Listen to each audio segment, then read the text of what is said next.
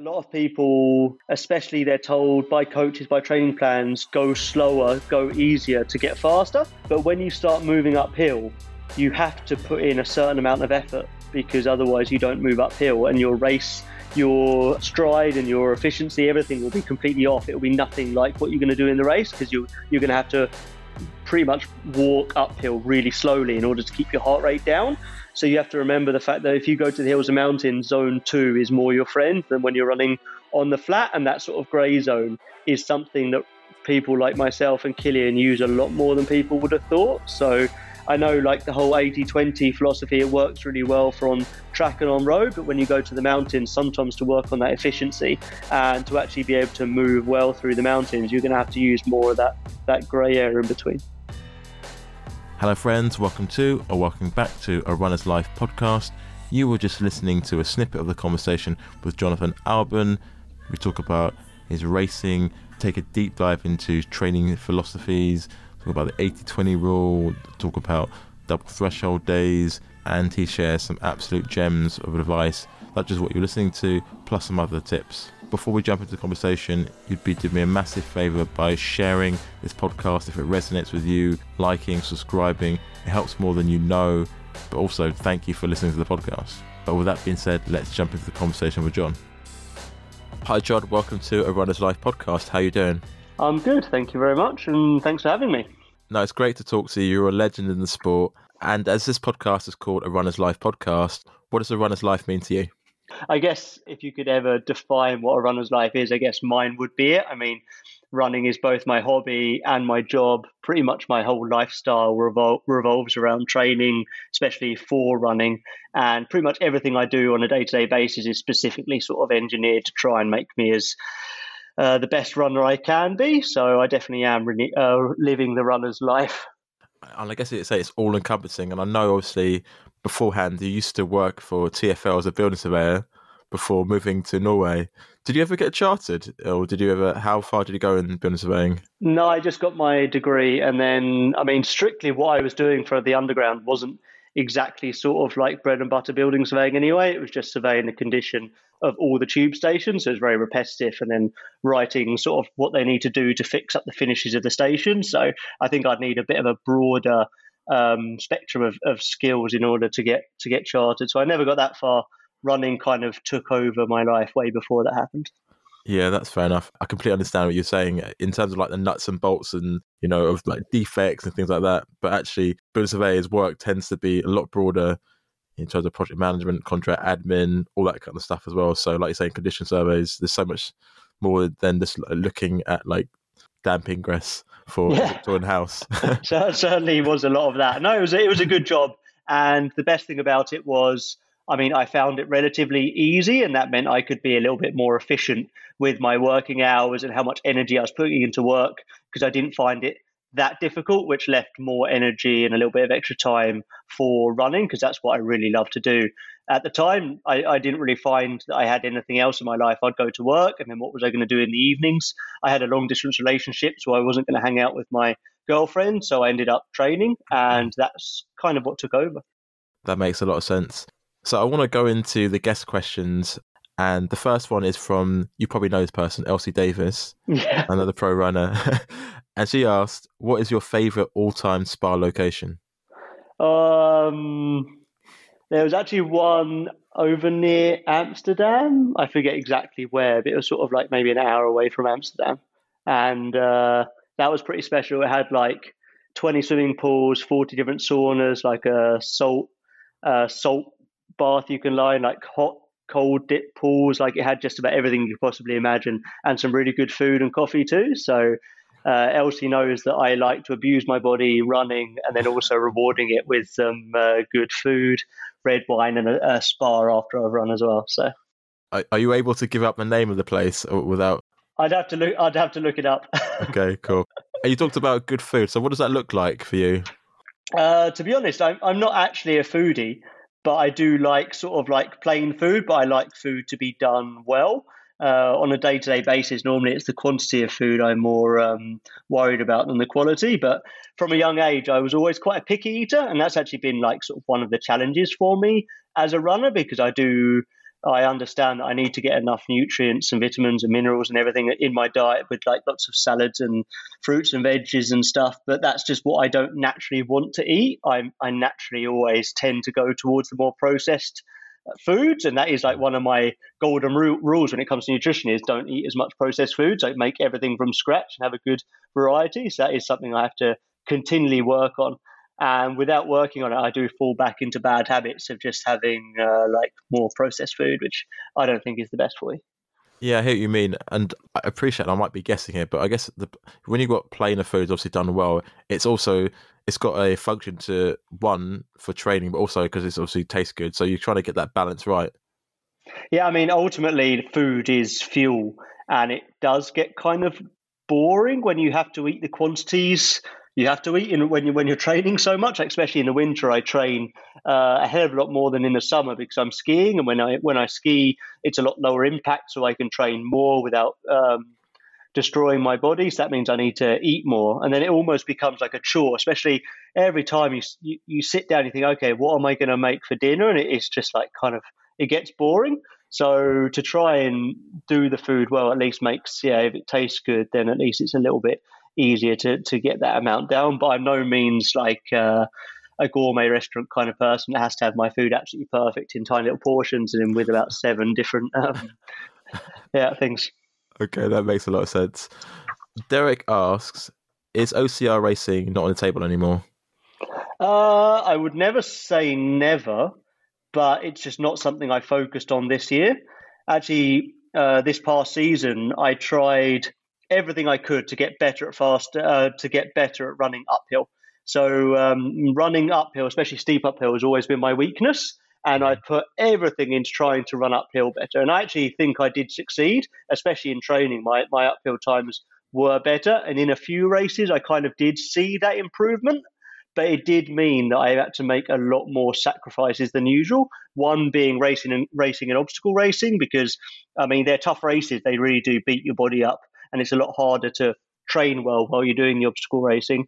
And also I gave up things like I didn't climb as much, and I was doing a lot less fun kind of training and doing more specific uphill work. So I did really feel there was a benefit to it, but it did come with a lot of sacrifices. And I'm not even sure if in all the races I even managed to use the full benefit that I sort of made. So I couldn't actually utilize the uphill speed I'd made. So I think next year I'm definitely going to be doing a lot more fun training as well, but I'm just not sure with obstacle racing.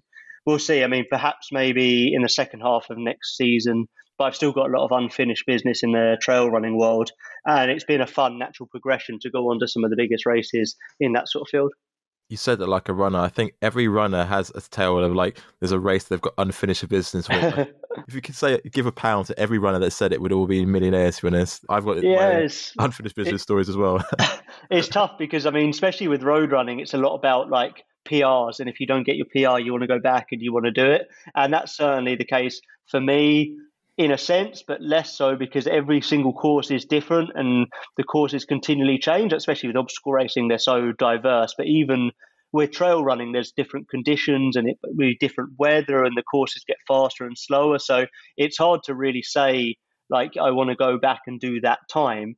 But there's definitely ways I've executed races, and I know whether I've executed a race exactly how I want to and as well as I can, or maybe I've not executed as well and I want to go back and really manage to execute the race that I think I can. And there's not actually that many races where I think I've executed like really, really well. There's always something that you can improve on. So it's a never-ending story. When you talk about reviewing the race, about whether you executed it in the way that you wanted to, or there's ways to move forward, how do you evaluate that objectively post-race? I guess it's really difficult. I mean, there's obvious things like I spent 20 seconds filling up a water bottle when I should have just picked up the bottle there and then walked with it because I was expecting there to be cups. So I'd expect to have to stand at the table and fill up my bottle from the cups. But actually there was a bottle so I could pick it up and walk. Like that in a situation like that, I can see lost time immediately. But usually it's a sort of a culmination of how I prepared sort of both physically and psychologically, and then how I've actually just approach the race as a whole, and then when I've actually been racing, where my mind's been at, and just whether I've actually run well or not. like, especially there's a big difference between running hard and running powerfully. And I'm always trying to run powerfully and well and efficiently rather than just trying to have a high effort level.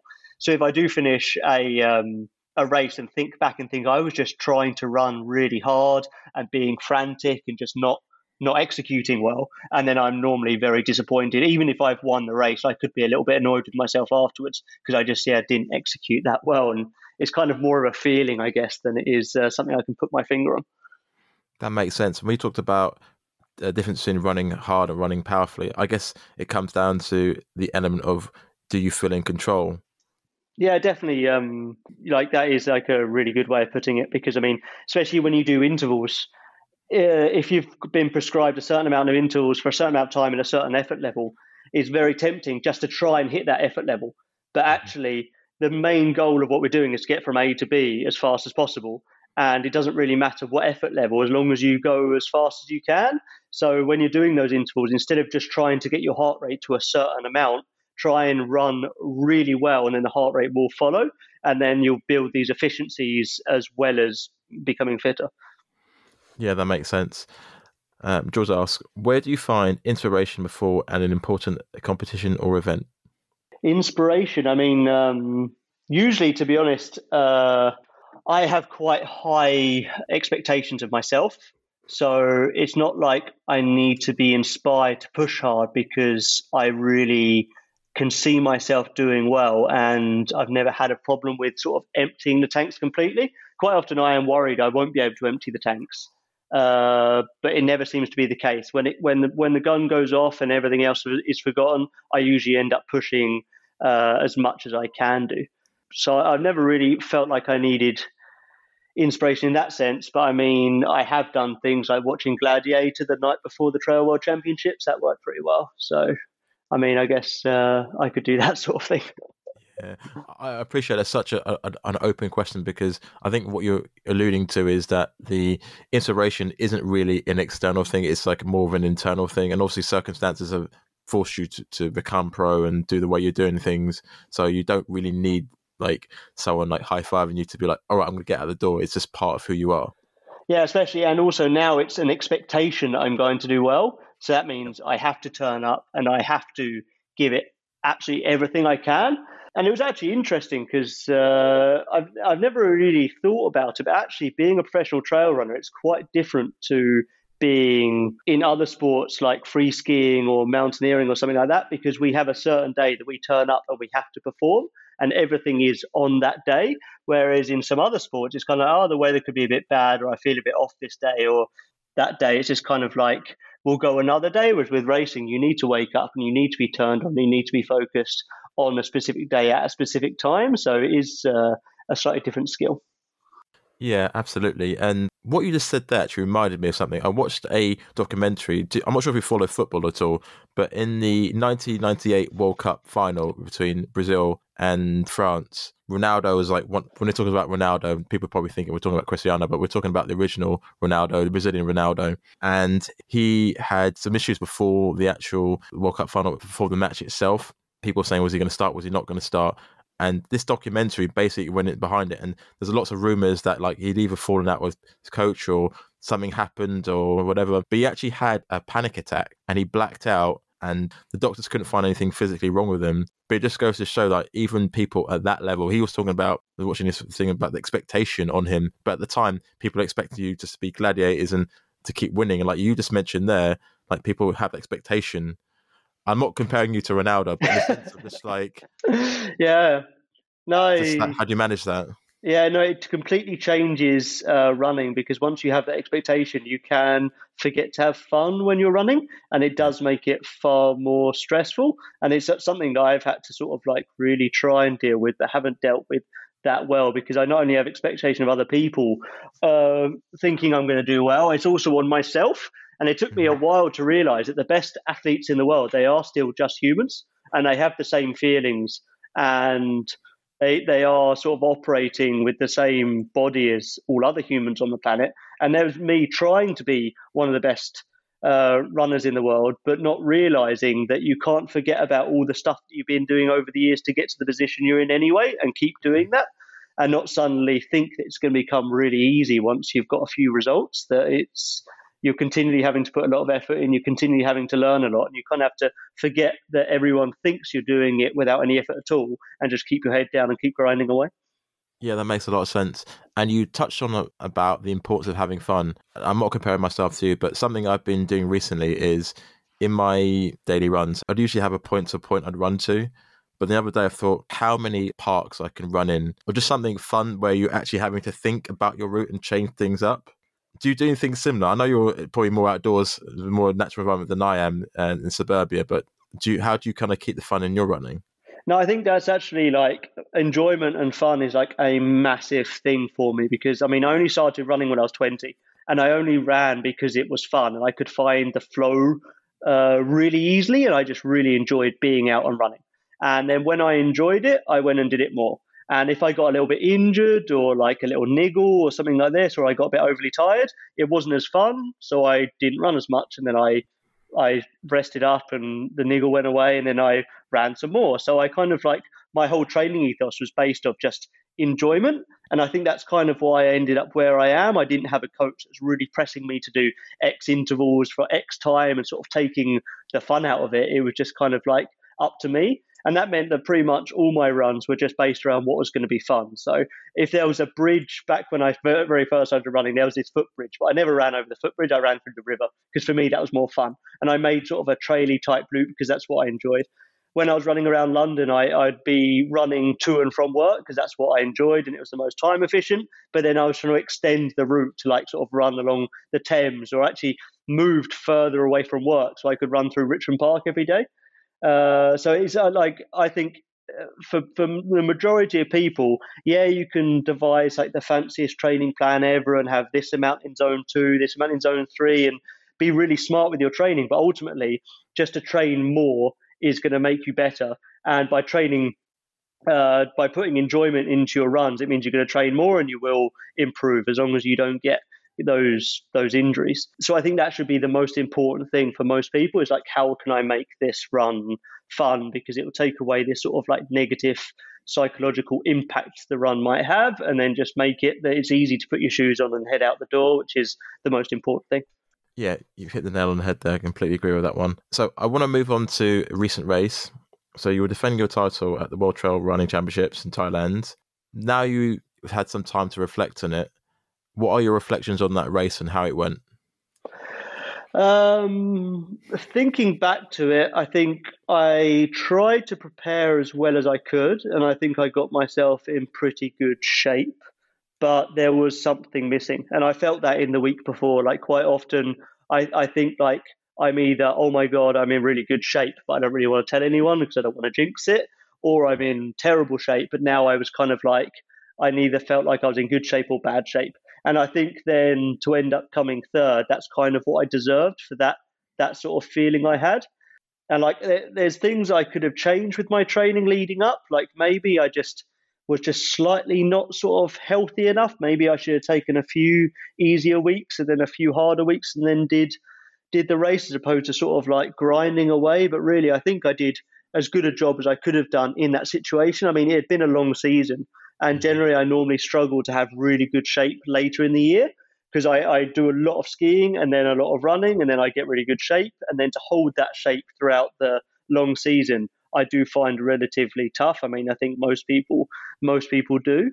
So in previous years, I've done worse having another peak to my form in the autumn, but this wasn't like my best race ever, but it wasn't a bad one either. So obviously disappointed to come third and was hoping to have run better, but then looking at the speeds we were running, it still looks like I had a pretty solid race, especially considering the conditions and stuff. So I've still got kind of mixed feelings about it, but all I know is I'm hungry to do better. So it's kind of a good thing that I came third. The next one is next June, so I've got some months to train now, and it's left me hungrier to have a really good base building training block now, and then come back fitter and stronger in the spring. You touched on so many important points there. I think no, it's good. I think this is what you want a conversation for, and it makes me think about certain things. Like you talked about, I don't think people always appreciate it. Like you still got to do the training, but like knowing where you're going to be at your best potentially at a certain point in the year during managing the loads, how training goes, managing that, thinking about maybe the changes, but then obviously it changes depending on the situation that you're in. And then even just the mindset as well, just the competitor in you. And I'm probably jumping the gun here, but like that makes me think about mindset. And especially for the amateur runner, you often hear kind of people talking about A, B, and C goals. I mean, what's your kind of thoughts on that when you're racing? Do you have A, B, and C goals, or do you just have one goal? Yeah, I think I have to prioritize certain races and think they're the ones that I'm going to rest for, will taper into, and then properly recover for afterwards. And then I also have training races which are sort of like more designed to get me race ready, sort of like let me freshen up sort of race tactics and have a good hard training session. So I definitely do kind of have A, B, and C races, but I never really label them like that. It's more just kind of like this race, I really am going to put all the eggs in that basket, and then this other race is going to be kind of more like I won't rest as much into it, and I'll take it more as a training kind of race. It's really hard to manage how many priority races you can have in a year. Like there's like pro marathoners will do 2, maybe 3 marathons at most in a year, whereas as a trail runner you're kind of expected to do about 5 or 6 marathons plus a couple of ultras in a year to have a good season. So Yeah. it does get quite a lot, and it is important to remember that you need to remain healthy as well as fit, because it's that health aspect which is really important to have longevity. And I definitely want to be running for my whole life, and I want to have lots of good seasons strung together. And it's not going to do many favors by really pushing for one season and then burning out and then having problems in the following years. So it's about finding that balance. That makes sense. So you're basically prioritizing the races in terms of importance, but the races that you're doing, like say an A race, you'd still be going in there full focus for wanting to win, wanting to compete. Yeah, like even a training race, I'm still pushing as hard as I can. And that's why a lot of my training races, they're usually quite competitive, hard races anyway. And I just have to accept the fact that I'm not going to be as rested going into it, and I'm still going to push as hard as I can. And then once I do rest into another race, I will have better shape and I will be able to perform better. But it changes throughout the season as well as to what races I'd use as preparation races. As a rule of thumb, normally I try and stagger my priority races so I finish the season with longer races and start with shorter ones. And this comes from doing a lot of skiing in the winter. It takes a long time for the legs to get acclimatized to the beating of that running has on them. So to start with shorter races and then practice running those, and then to gradually increase the race distance is sort of like a foolhardy way to train for those long distances, but maintain the speeds that you're running at. Yeah, that makes a lot of sense. I just kind of want to move on to some of the pressures as well that pro runners or sub elite runners have with just the media, and the relationship between doing the work that you're doing, but then being present on social media and all that entails for the media side, for sponsorships and things like that. How do you kind of manage that balance, really? Poorly. I'm not the best on social media. Like I think I'm just lazy. I'm not lazy in the sense that I go running a lot and I love to exercise. But apart from that, I just don't like having to post on social media. It's just not something that really, it doesn't give me a lot of satisfaction to tell everyone what I'm doing all the time. And if I don't think about it, suddenly a couple of weeks has gone by and I haven't posted anything. And that's not really the best thing, especially for sponsors. And I want to be telling everyone like what I'm doing and what races are coming up and stuff. It's just I don't find myself doing it because I just, something deep down, just I don't enjoy it. But I do enjoy Strava, because Strava it's like the only social media that I see that is kind of data driven. It's very honest, and I'm like a very honest person. I like to be very transparent, honest, like clear. I have done this run. I had this heart rate. I did these speeds over this elevation, and that's it. Then it goes out there, and then people can look into the data themselves rather than going on Instagram or Facebook and telling everyone what speed I ran a 5K in, but leaving out the fact that it was downhill or something like that. Like that doesn't really. I don't really like. That's why I like Strava the most, and that's why all my stuff does go on Strava. I try and write in the description what effort level or what I was trying to work on within that session, because I see that as the most important thing when it comes to sessions, to sort of execute them at the correct effort levels, or to at least always have a purpose to the session, even though the purpose might be that there's no purpose, I'm just going out to have fun. At least that's like something. I'm writing that in the description and then putting out there, and then people can follow me that way. Like, people can see that I'm at home in Norway, or I'm like away racing somewhere, by looking at Strava and seeing where I am. So I don't really feel the need to sort of go onto social media and tell everyone that I'm in this fancy place. I could just go and see it, I guess. I guess from what you're saying, with what you described with Strava, it's not taking you out of the moment. It's just a reflection of what's happened without removing you from that moment. Whereas potentially, say, if you've got to go and think about the post you got to put for Instagram, or even afterwards, it kind of takes you out of the moment because you're thinking about the post during the run and even after the run. Whereas Strava is just like done. Yeah, I guess so. And I've never been one that likes to boast or likes to scream about what I've done or this or that. I just like to get on and do it. So that's like, I know that's just a personality thing, and it just seems like with most social media, even if that's not what people want to be doing, that's just kind of what it seems like. It's like, look at me, I did this, or look at me, I did that, or I'm here, and it's continually screaming about what you're doing in life and kind of boasting about it, and that's like very at odds with my personality, maybe. So I've just never enjoyed it that much, and I know as an athlete, it does help, and it helps with sponsors. And I probably do receive less money from sponsors because the social media side of things is poor. And when I do stop performing at such a high level, I won't have as much to fall back on. But that's just kind of something that I'm trying not to think about too much at the moment. I'm just thinking, as long as I keep winning races, as long as I keep racing well and trying to push myself as hard as I can go and keep performing, then I don't need to think about that other side as much. And that's just how I've been operating for the past couple of years. So we'll just see how it goes for me.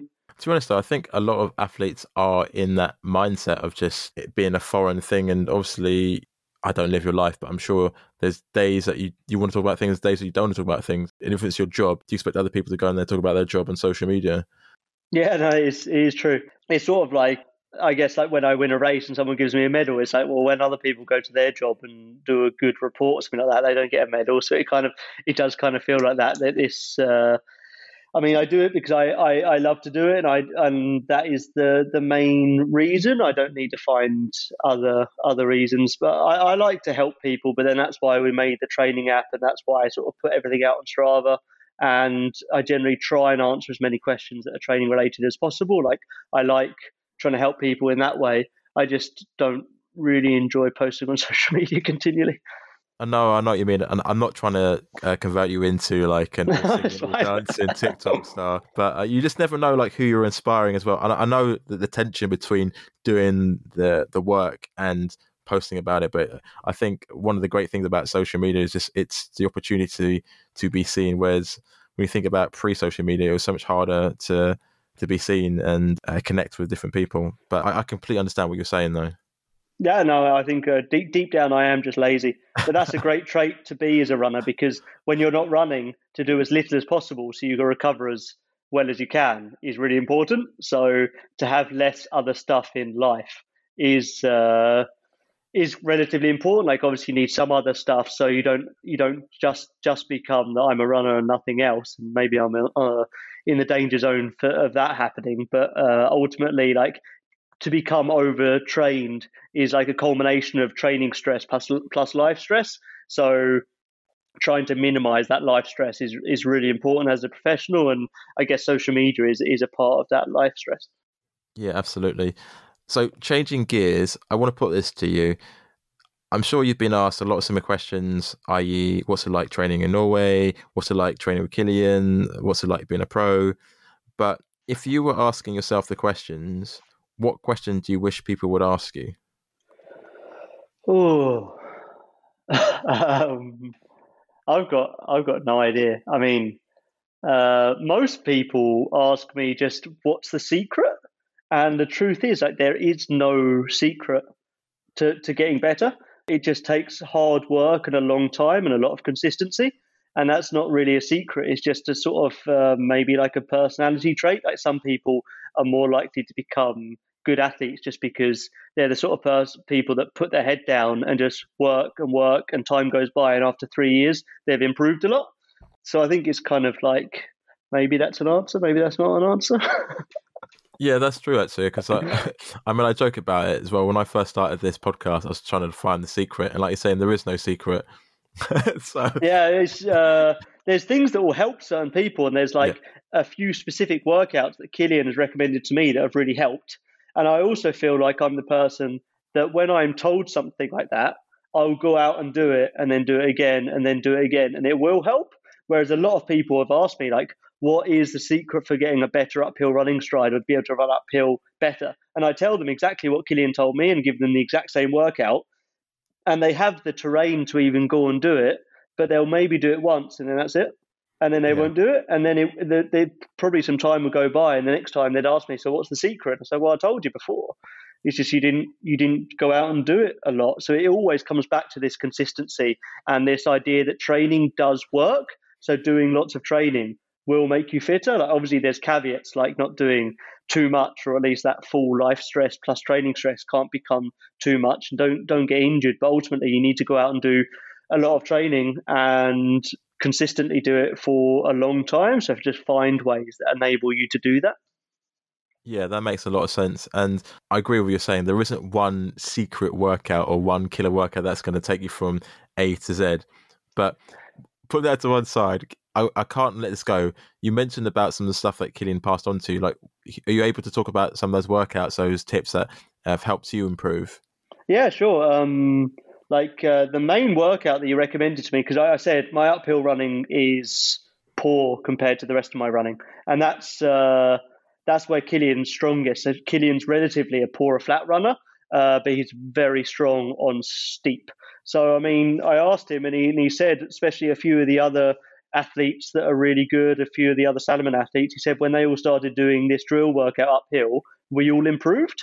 So he told me what it was, and actually it turns out it's in the Uphill Running Athlete book as well. I put it in the training app, and it's when it comes, like you find a hill and you do really fast feet, high cadence type steps for like a minute, 2 minutes, 3 minutes or something like that. So you're just doing a really, really fast cadence. And then when that couple of minutes is up, you switch to a really big long stride, or really big bounding kind of stride, and do that for a couple of minutes, and then switch back to the high cadence. So you're kind of working on both ends of the spectrum of your running stride and overstressing sort of both ends. That's when you combine them back together, it really creates like a really nice strong uphill running stride. And it really worked for me, and a lot of people I've told it to have found it worked for them. And it is just like, it's a way of running uphill, doing some drills, and it does work. So it's sort of like drills, but you're still going up a mountain. You're just running up in a specific kind of way. And it goes back to your early point we talked about running powerfully, isn't it? I guess by working both sides of the running stride, for example, you're learning to work more efficiently for your stride. Yeah, definitely. And it does make you really think about an uphill stride. It's very different to a flat stride. When you run on the flat, each foot can kind of pass forward and land in front of the other foot. But then when you're running steep, you're not going to take big enough steps for that to happen. So if you're trying to do that, you're going to try and take two big steps and waste energy trying to sort of like go up too fast. Whereas when you make that high cadence, your feet have to be more under your shoulders, and you have to kind of bounce more and use the spring in your calf or your rebound. So you really work on that. And then when you come to a race, you can really feel yourself running in a certain way on the flat. And then as it gets steeper and steeper, changing your stride so your feet are more underneath your shoulders. And it does really work. Like, it's definitely transformed my running, having done it now for 2 years, but I have done it for the past 2 years. Like, I started off maybe doing a minute high cadence, minute bounding, minute high cadence, like for maybe 30 minutes or something like that. Now I do sort of 3 to 5 minutes worth. And then I've even gravitated towards doing it with a 5 kilo weighted vest as well. So not only do you need this consistency, you need to progress the workout as well, and just know that over time it will work. And then when you come to do your uphill intervals, to remember back to that drill workout, remember how you were running uphill, and try and do that rather than just trying to get that effort level to the right level, or get it as hard as possible to try and run uphill well, and then your body will actually fall back into a nice uphill running stride. Yeah, no, thank you for explaining that. It's just tough because, I mean, most people might not have a 30-minute hill to do it up, but then they'd have to break it up into sort of like some 10-minute kind of intervals and run down in a break or something like that. Just make it work with whatever they have. I've never tried to do it on a treadmill. I think it would look relatively strange, but who knows, maybe it would work. But it does mean that if people do travel to somewhere with big hills or mountains, then to do some workouts like that where you get most bang for your buck, not just, I know it's fun to go on like a long, slow run in the mountains, but that's only going to have a limited impact on your fitness and your efficiency gains. So when you do get to mountains, to make the most of them. Yeah, like you're saying, like if you've got the opportunity and it's something you can do, then go for that because obviously the time, the feet and the distance. But like you're saying, if you haven't got that length to run up, you can probably go up and then go back down and do it again, basically. Yeah. And that actually does come back to if people do travel to hills or mountains as well. Like a lot of people, especially, they're told by coaches, by training plans, go slower, go easier to get faster. But when you start moving uphill, you have to put in a certain amount of effort, because otherwise you don't move uphill, and your race, your stride and your efficiency, everything will be completely off. It will be nothing like what you're going to do in the race, because you're going to have to pretty much walk uphill really slowly in order to keep your heart rate down. So you have to remember the fact that if you go to the hills and mountains, zone 2 is more your friend than when you're running on the flat. And that sort of grey zone is something that people like myself and Killian use a lot more than people would have thought. So I know, like, the whole 80-20 philosophy, it works really well for on track and on road, but when you go to the mountains, sometimes to work on that efficiency and to actually be able to move well through the mountains, you're going to have to use more of that grey area in between.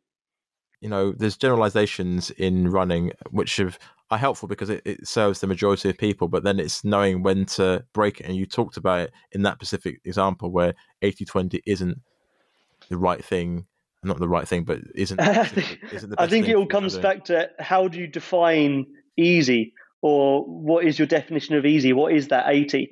And ultimately that 80 is made up of 3 or 4 different intensities at different quantities that will change throughout the year depending on when your races are and stuff. So to generalize them into just saying 80 isn't correct. And if people think that 80 is all at the exact same effort level, they're likely missing some gears in their everyday running, which they should be using in order to make a full all-round fitness and to work on the efficiencies they need to, because it's just standing on the start line and being as fit as possible that isn't going to cut it. You need to practice running at the correct effort levels that you're going to be racing at and building those efficiencies as well, because how efficiently and how fast you can move from A to B is the main goal, whether you're really fit on the start line or not so fit. As long as you can run efficiently, that's going to help as well. Yeah, that makes sense. But I'm thinking you've got to have the base first, and then once you've got the base, then you can start going into that sort of territory. Yeah, I guess so. But then when you're building that base, if you were to continually just use zone 1 or low zone 1 as your easy, you're going to be running in a very different style or technique to that of your racing. So by including, I agree with you. Yeah. So I agree with you. I meant in the sense of like if you just have it, if you're starting out, you'd have that, but then you do need to change, like you're saying. Sorry. I think we're both on the same page, and I think, like, you need to have a good sort of like full spectrum idea. Whether you can say it's 80-20, it's just that 80 is going to be broken up as well. It's just if people are scheduling their training to that level of detail and not keeping sort of like an amount of randomness to their training, it can be quite dangerous, because you can get dragged into missing some of those gears. So, I mean, if you just run to work and one day you're a little bit late and the next day you've got plenty of time, so you go faster on one day and slower on the next day, it kind of all takes care of itself. But if you are scheduling exactly what gears you're running in, you need to make sure that you're thinking long and hard about it, or get some advice, or follow some athletes and try and ascertain what they're doing and how it's working. I feel like I could speak to you for a long time about the subtleties of this, and I kind of want to expand a bit wider because you've probably seen this as well, especially in the amateur running world, where people look at a small section of a training style. They might look at the way the Canadians train, or, for example, something that's come up now is just the way the Scandinavians train with the double thresholds Yep. training, and then they try to extrapolate it to the amateur runner. But there's so much more into it that the elites are doing that the amateurs aren't doing. So if we're looking at, for example, just like the double threshold principles, Yep. if you're an amateur runner like myself and you can't do, like, say, a double run, how could you make that work for, say, a single run? I think to begin with, you need to like take a step back and think about what they're talking about when they say threshold. And I guess threshold, generally speaking, is where you're producing more lactic acid than you can clear. So that means you're kind of on borrowed time. And I think when the Scandinavians especially are talking about threshold training, it's actually sub-threshold. So it's just beneath that level. So that means they're not burning matches and they can recover much better after the training. You agree, or? Yeah. That's the same principle. Yeah, so the idea is that they can do a lot more training because they're holding themselves just under that threshold level, and then that means it does allow them to be able to do 2 sessions in a day. But what people probably don't realize is that during the day, the Ingebrigtsens, for example, they're probably like playing on Call of Duty or something. Like a lot of these athletes, they can do nothing during the day.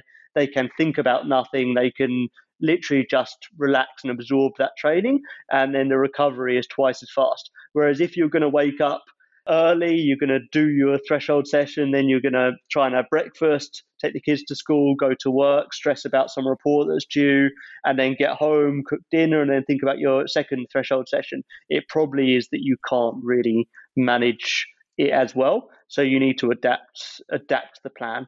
And I mean, you can make that first or second session slightly longer. So the Ingebrigtsens, maybe, for example, they do 2 slightly smaller sessions, whereas you could just do 1 slightly longer session. But really, you need to look at the plan as a whole.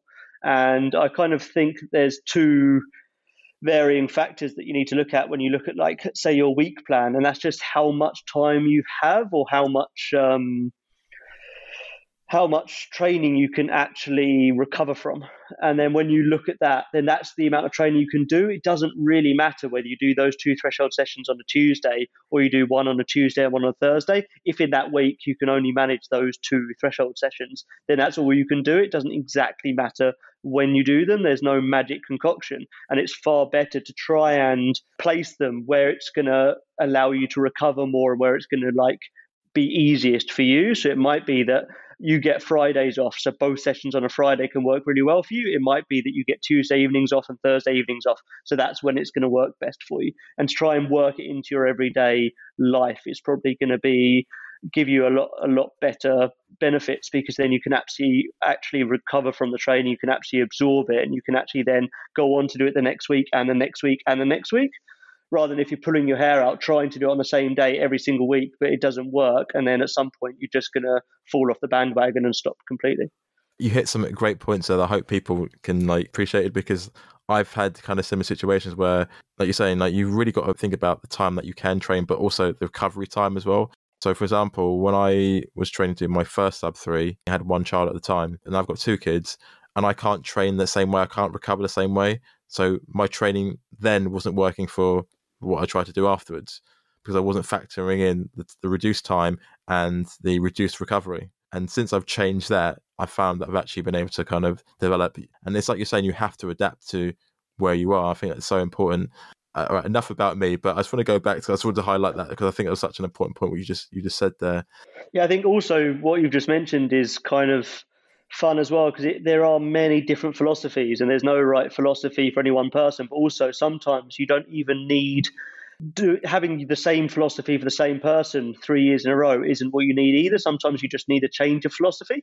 So that can also have a powerful thing, that you just do something slightly different. You have a slightly different ratio of the different intensity levels, or a slightly different load, or change how much you're training depending on when your race is and stuff. And sometimes that's what you need to do to freshen things up and make things a bit new and different and keep the body guessing, and then go on to improve. Absolutely.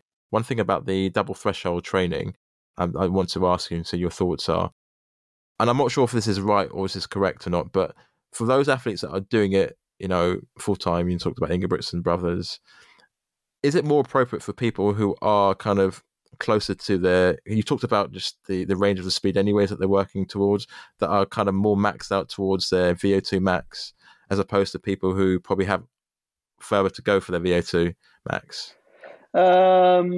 Possibly. I don't really know. Like, I think loads of stuff comes in and out of fashion.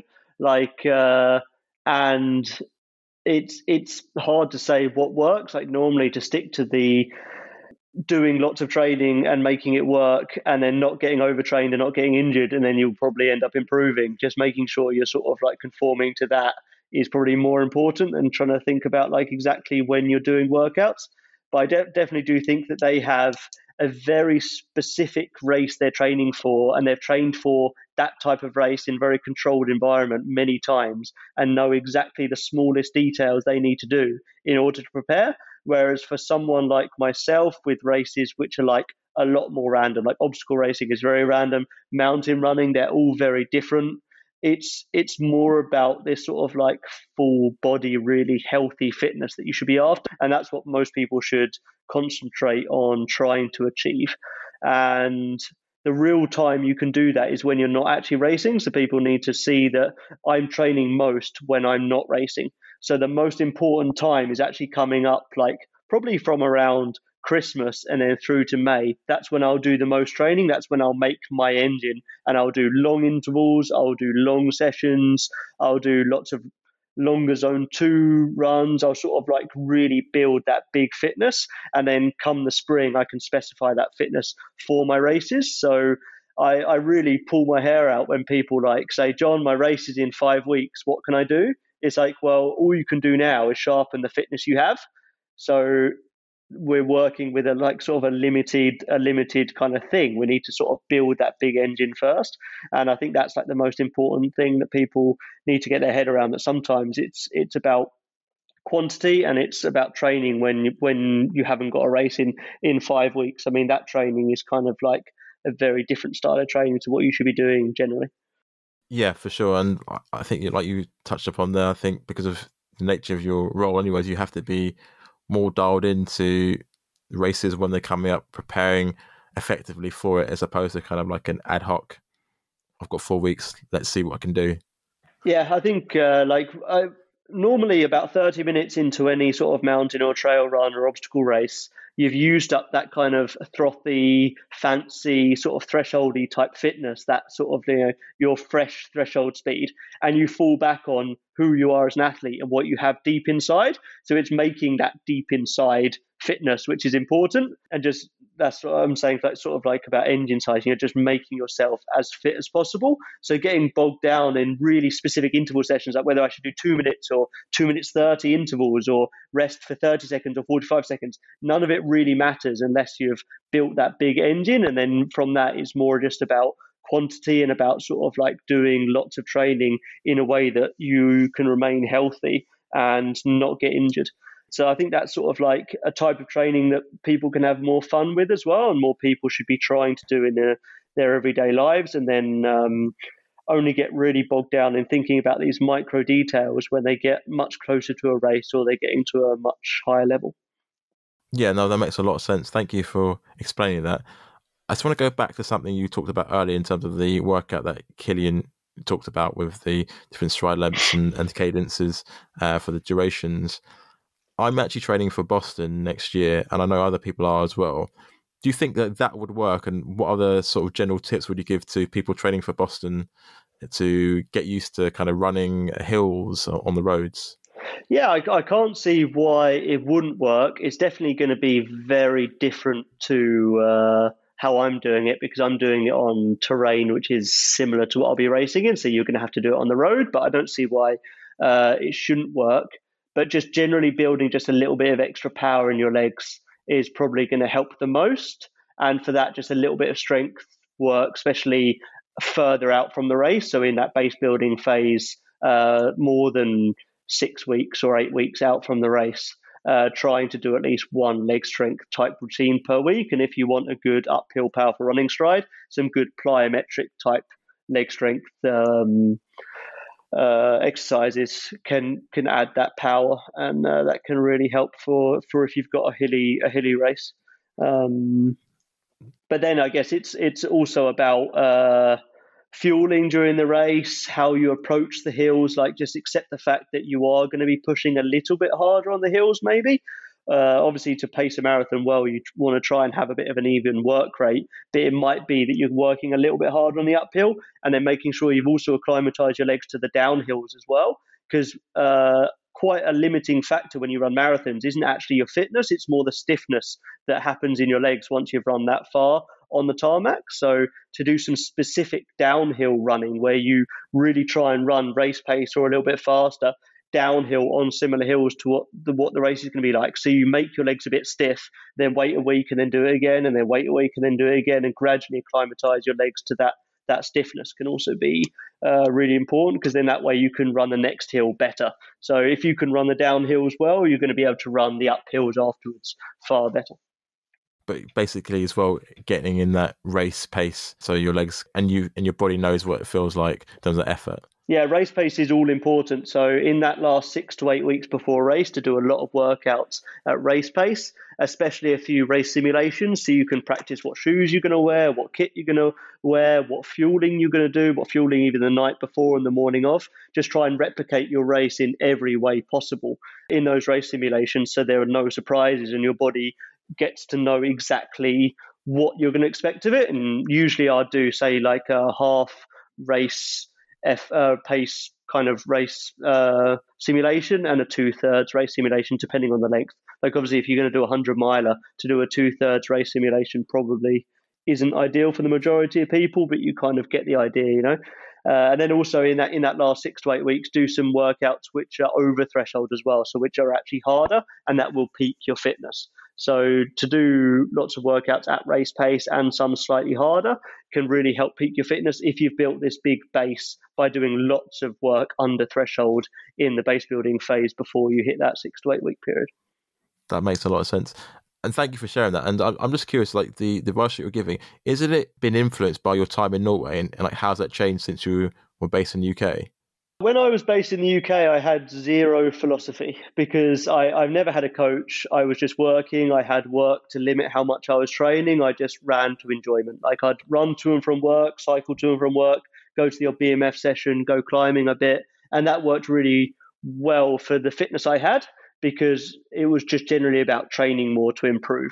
And then once I moved to Norway, I quit my job and I got shin splints almost immediately, because I had too much freedom to go running. So that meant I had to then actually try and develop some training philosophies that will work for me for the sports I was doing. And it's been a work in progress, and I think it will never end. But for the last 7 years of developing those training philosophies into what I think works best for me, and just generally how I think you should train for a mountain and trail and obstacle running events, because I definitely found that a lot of the research, a lot of the literature, it's all done for road runners and track runners, and a lot of trail runners then just try and apply the same philosophies, but just do them a bit more, do them in the hills. And I don't think it really works that way. And that was probably one of the biggest things I learned from training with Killian, was the fact that he has been training to be a mountain athlete for his entire life, and how he was training didn't conform with that many of the sort of like bread and butter philosophies that are out there for road and track runners. So that certainly had a big influence on my training philosophies, and has changed how I've trained, especially in the past 2 years.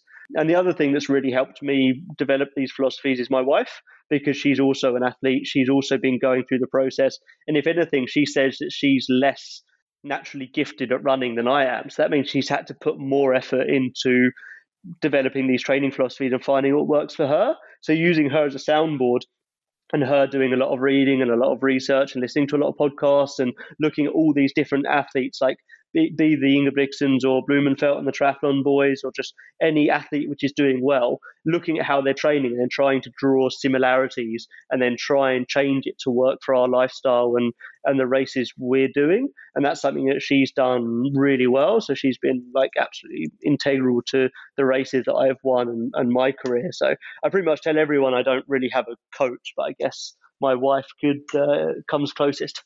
But no, thank you for sharing. It goes to show like how we are influenced by so many people. But even like when you take all that stuff to one side, like you're saying, sometimes I think running can be overcomplicated. Yeah, definitely. Like if you train lots, don't get injured, and don't get burnt out, and keep having fun, then you will probably improve at the end of the day. But sometimes to make training fun, it means having a good plan in place and seeing improvements and sort of like sticking to a plan. So that's another way of making training fun, but it isn't the only way. If someone is telling you have to do this on this day 3 months before your race in order to race well, they're likely not really being completely honest with you. Like, it doesn't really matter whether you do it on that day or the day after, or you do it at like 160 heart rate or 161. Like, there are a lot of things going on, and really, really strict plans, they shouldn't put you off, because nothing has to be that strict. Yeah, absolutely. And I know you've mentioned about your friendship with Killian, and I'm just sort of thinking, like, if you compare running to, say, tennis, it's almost, there's a team around you, but when you're out there, it's you on the day. And how do you get that balance right between being friends but also being competitors? Actually, I didn't really race Killian this year, and I've actually only raced him once or maybe twice. So, but really, even if I go out and I win a race, I normally just think to myself, Killian would probably have executed it better than me anyway. So it's like it's a funny thing like that, but then that keeps me hungry to improve, because I have got this idea of how good I am, and maybe I'm a little bit pessimistic, or maybe that is actually how good I am, but I definitely don't put myself near the top. So I've got a lot of work to do, and that keeps me working hard, and that's the kind of way I like it. But we'll see. I'm sure he's got some other goals next spring, but I think he'll be at Sierre-Zinal, and I'm planning to hopefully be at Sierre-Zinal, so it'd be really fun to race him. But I don't want people to get a misconceived conception of how good I am compared to Killian. Killian is a very special athlete, and he is very, very good, and it's like he is beyond human. So it's a tough thought to think that maybe I'd be able to beat him in a race. I definitely don't think I'm there yet, but we'll see. If I keep improving every year, who knows? You said that like an athlete as well, in terms of like you never like want to be like, I'm there, I'm completely over. But the essential things are, you said you're still competing with him in 1 to 2 races. That's 1 to 2 more than most people have. So yeah. you're still there. I like the way you still downplayed it. It's like an English thing. We'll just downplay it completely, but you're still there. I guess so. I think also with trail racing, there's so many different races. There's so many different series. There's so many different people competing in different types of races that no one is ever really at the same race, everyone competing. And also then all the races, they're so diverse. You can't really say this athlete is the best mountain runner on the planet because he was at that trail on that mountain, but another trail would be hotter or colder or bigger or steeper. So it's just kind of like, it's all a little bit random. And I think I definitely have improved as a trail runner, but I definitely think I've got more room to improve, and if anything, that's just fun, because otherwise it'd be pretty boring. Yeah, absolutely. Like, I've been able to speak to like Joseph Gray on the podcast, and he's a phenomenal athlete as well in that space. So like you're saying, there's so many quality athletes in that space, and it's hard to kind of it's almost like when we were talking about tennis, it's like picking your favorite. It's like, is it Roger, is it Rafa, is it Djokovic, or Serena, or whatever. But then in tennis, you've got like clay courts, grass courts, like you've got a few different variables, and some of them have definitely got preferences, and some are stronger on some. Whereas with trail running, you've got like billions of different distances, types of terrain, altitude, not altitude, the different sort of like climates, be it hot or be it cold. There's so many different variables. It's always going to be tough to say this person is one of a kind, like the best, and that's why it's like it's weird how good Killian is at both running, skiing, mountaineering, you name it. But I mean, he has definitely got the whole package, and he definitely has been training from a very young age. So I definitely feel like it's a little bit of a disadvantage having only started being an athlete when I was, 20 running, and then being a full-time athlete really for the last 7 or 8 years. But it's really fun trying to catch up and learning from someone that's dedicated their life to this. Yeah, that's a great point, like you're saying, especially from where you start in terms of ages and things like that. And I just kind of want to change gears towards mindset as we kind of get towards the end of the conversation.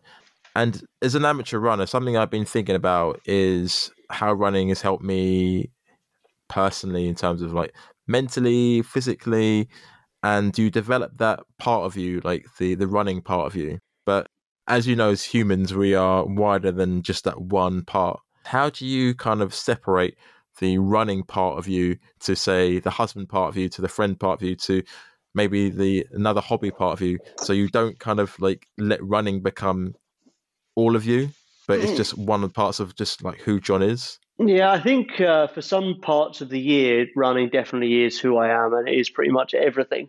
And normally, when it is like that, I do perform slightly worse. But then my thing that isn't running is usually to go on a scramble or to go on like a bit of a mountain adventure, which is still running, but it's going out scrambling instead. But really, the big thing I have is the skiing in the winter, and in the winter, skiing is like it is my hobby. It's really fun. It's great training, but it's just like it's all about the skiing and finding the lines and finding good snow and being out and doing hours. So running has kind of become my job. I still really enjoy it, but I do have to have sort of other hobbies. It's great that hobby gives my body a bit of a break from the pounding, and it's still really good training, but it's just something I really do enjoy. But other stuff in my life, I put a lot of effort into being a good husband, but we don't have kids. We live in a simple house. We have a few friends, but most of those are into training as well. Like, there's not really that much else in my life.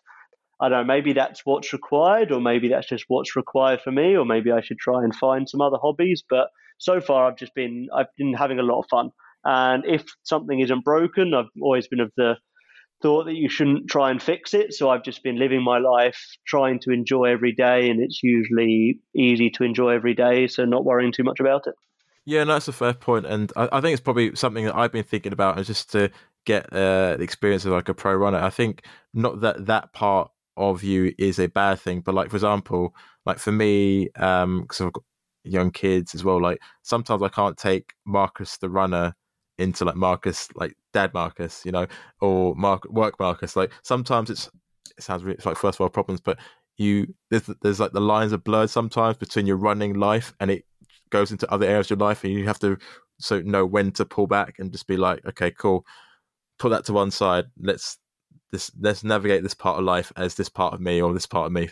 Yeah, I'm not sure if it's going way too deep. No. Normally, I have at least 2 to 3 weeks. I'm actually kind of in that period now where I really try and do something else with my life. So at the moment, I'm painting the basement and not think about training whatsoever. Pretty much like in the first week, 2 weeks maybe, do zero training and just do something else. But really, every now and then I go to the cinema and sit there, and after 2 hours, I kind of think, man, I love my life. And that was it. Like, normal people going to the cinema, like, think, oh, this is going to be great. Like, but then literally after 2 hours, I'm ready to get back to my life. And that just shows how much I actually do enjoy the lifestyle I have. But it's definitely, it's a balance. And to become a successful runner, you kind of need to make running part of your lifestyle, because then it won't be a question as to whether you're going to go running or not. It's just something you do, and you do it automatically. You just wake up, put your trainers on, like that's who you are.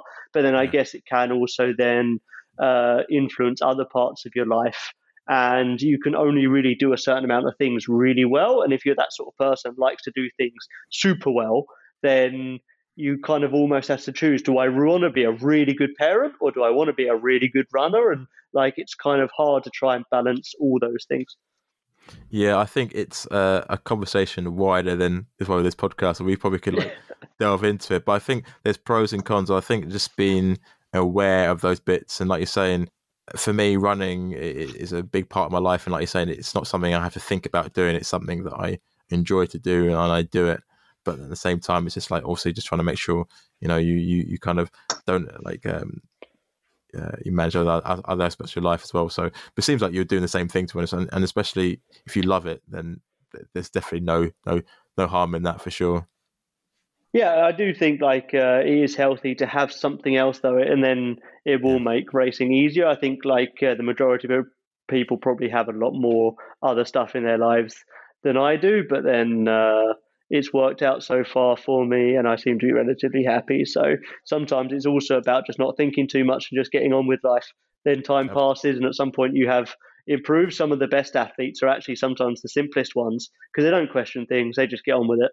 They just put in the hard work, time goes by, they improve, they don't think too much, they're happy, content people, and then they get good. Absolutely.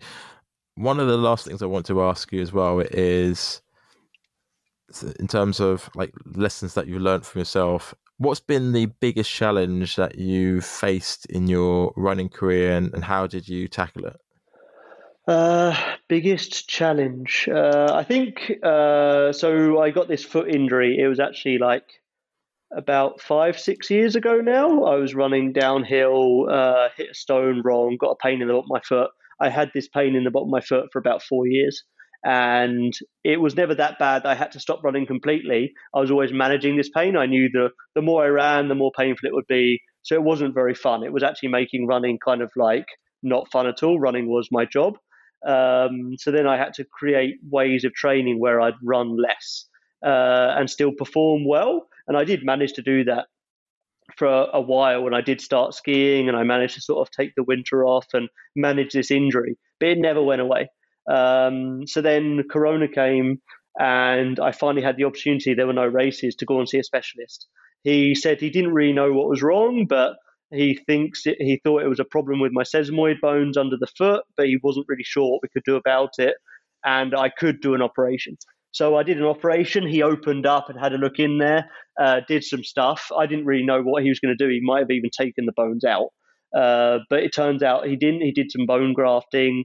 I had some rehab time. It was still Corona, so there were no races to get back to, and that was 2 years ago. I did that, and then I put in a really good winter training, had a really good season, put in a really good winter training last year, had a really good season.